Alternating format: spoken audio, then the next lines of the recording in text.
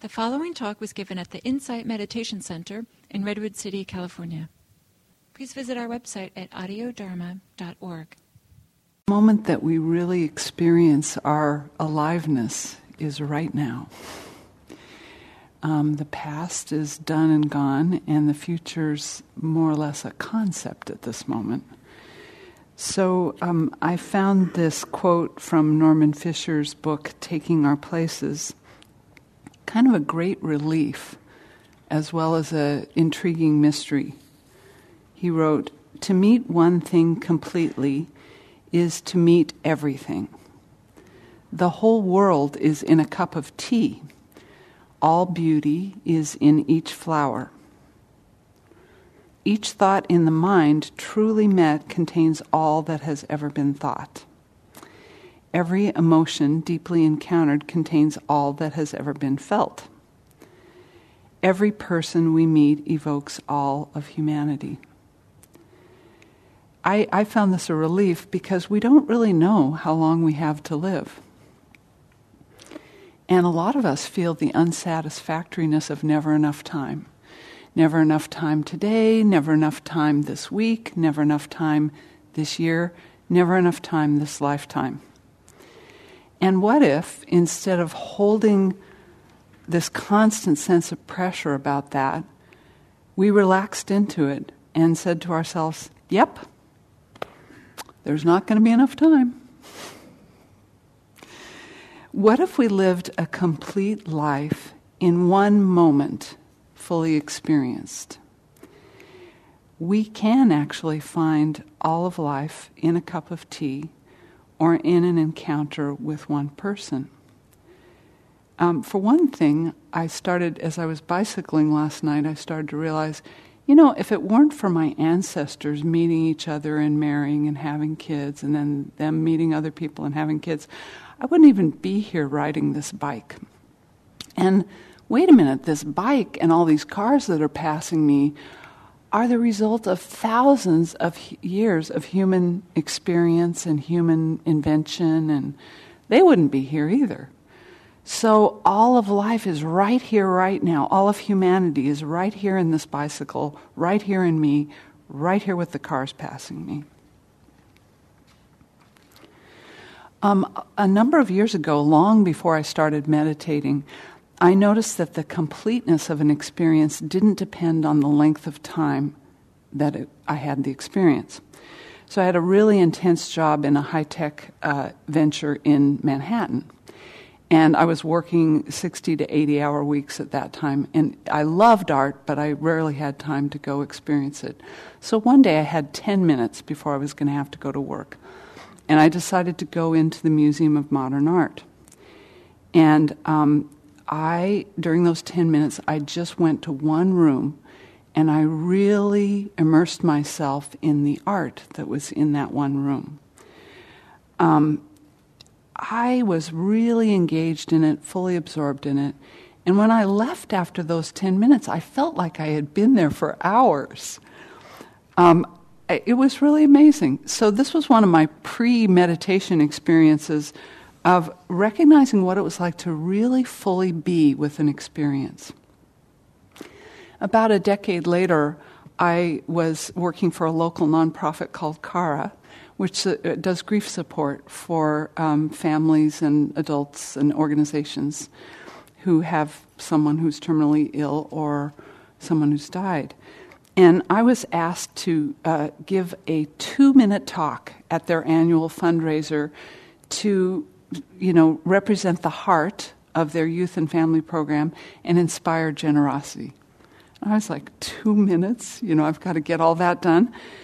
But in the process of working on that speech, I discovered that 2 minutes is actually a really long time. And it was definitely enough time to talk about the compassionate support that hundreds of volunteers and bereaved families had given each other over the years.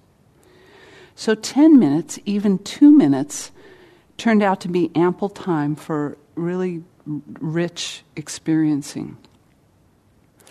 And if you reflect on your own life, you might realize that you've had some very profound, very intense experiences, and that they actually only lasted a few moments. And then when you undertake this meditation practice, you start to discover that a world of stuff can happen in 5 minutes, 20 minutes, or 45 minutes. There's so much happening in your body, your breath, your emotions, your mind, everything that's going on around you. And at first it's like so-called monkey mind. Your mind is jumping around going, wait a minute. And then, not only is a lot going on over the course of one sitting, but each moment of that sitting, you start to realize there's a lot going on. So you start to recognize that the beginning of a breath is different than the middle, and that's different than the ending of it. Or it's really interesting just how relaxed your body can be when you first sit down. Feels good. And then you're sitting there for a while and tension starts coming, and then pretty soon it's pain, and then it gets more and more intense. And then, after some significant time of practicing that way, you can start to see some of the details of those sensations. So twinging or, a stabbing, on, off, on, off. Sometimes even morphing into different types of sensation. So it can become just warmth or heat, or occasionally it can even just dissolve away. So this opens another inspiration I find in that quote, to meet one thing completely is to meet everything. And that inspiration is how am I meeting it completely? So am I insisting on more? I want more of this. I'm calm. I can finally sit here with some peace. I want this to go on forever. Or am I pushing away thinking, that things aren't supposed to be this way. I'm not supposed to have an ache in my back. I do yoga. I work out. What's going on here? So those attitudes actually distance me from what I'm really experiencing. And when mindfulness opens us completely to things just the way they are, there's availability to live all of life in one moment. So we have this construct of time that assigns it a scale. And I think that construct tends to lead us to delusion. We unwittingly start to fall into the idea that certain things are going to be there for us. They're going to be there. And they're going to be, the way it feels in the mind is like they're going to be there forever. So as we age, we get to experience in depth how this was a delusion. As we gradually see what these amazing human bodies can still do and can no longer do. So my feet have been teaching me this lesson. For over a year, starting in 2015, I had to do the minimum amount of walking needed to do my daily life. I had to completely give up running, hiking, walking for exercise, because I had some foot injuries that the doctor has told me he's not sure whether they'll ever fully heal. They might or they might not. So I began to appreciate the sensation of each step and how, my feet are still walking, even if they're feeling discomfort, and how temporary my use of my feet, and that's the last thing I ever thought would go. I thought other things would happen, but I didn't think my feet would go. So my use of them is temporary. If we go through similar interactions with people in our lives, colleagues or family member or friends, year after year, we get caught in this illusion that those things are going to last forever. They're always going to be that way. Until somebody announces that they found a new job, or they're moving away, or that they're terminally ill. And as we start to have these experiences and sort of experience more meditation here, arising and passing, we can start to experience friends and family members and colleagues as here this moment, gone the next. The friend we experience today feels different than our friend felt last week. Maybe you've had the experience of meeting someone you haven't met in a few years, or a family member who hasn't seen you in a decade, and they treat you the same way that you used to be. And it's this weird feeling like, I'm not like that anymore. So this invitation to experience all of humanity in one encounter holds the possibility of awakening from our delusion about time and actually take really seriously how we treat each other and ourselves. So it's also an invitation to experience all of difficult and unpleasant encounters in one moment of time as it arises and passes. So this is not to diminish how tough it is in the mind and body and heart when we're experiencing this, or that it feels fleeting. Usually doesn't feel fleeting. We can spend decades coping with a challenging family member, or months agonizing over our housing situation. And yet we can also open up to the fluctuations in those moments. So unpleasantness arises, it intensifies, it falls. Maybe it's not even there for a few moments.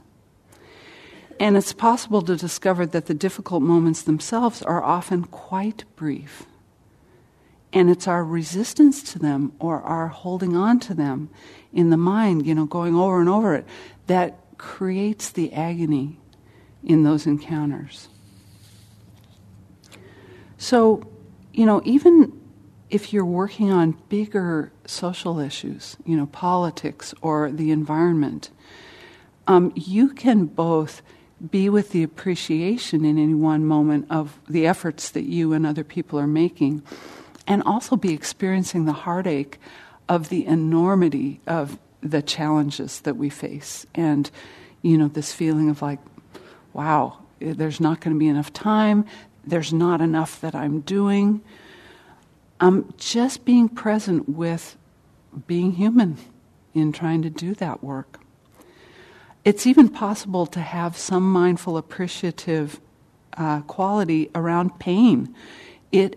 Pain, anxiety, confusion sometimes alert us to things we need to pay attention to. And pain is the feeling of being a living human being too, just as much as pleasant feelings are. So we're still alive, even when our feet give out.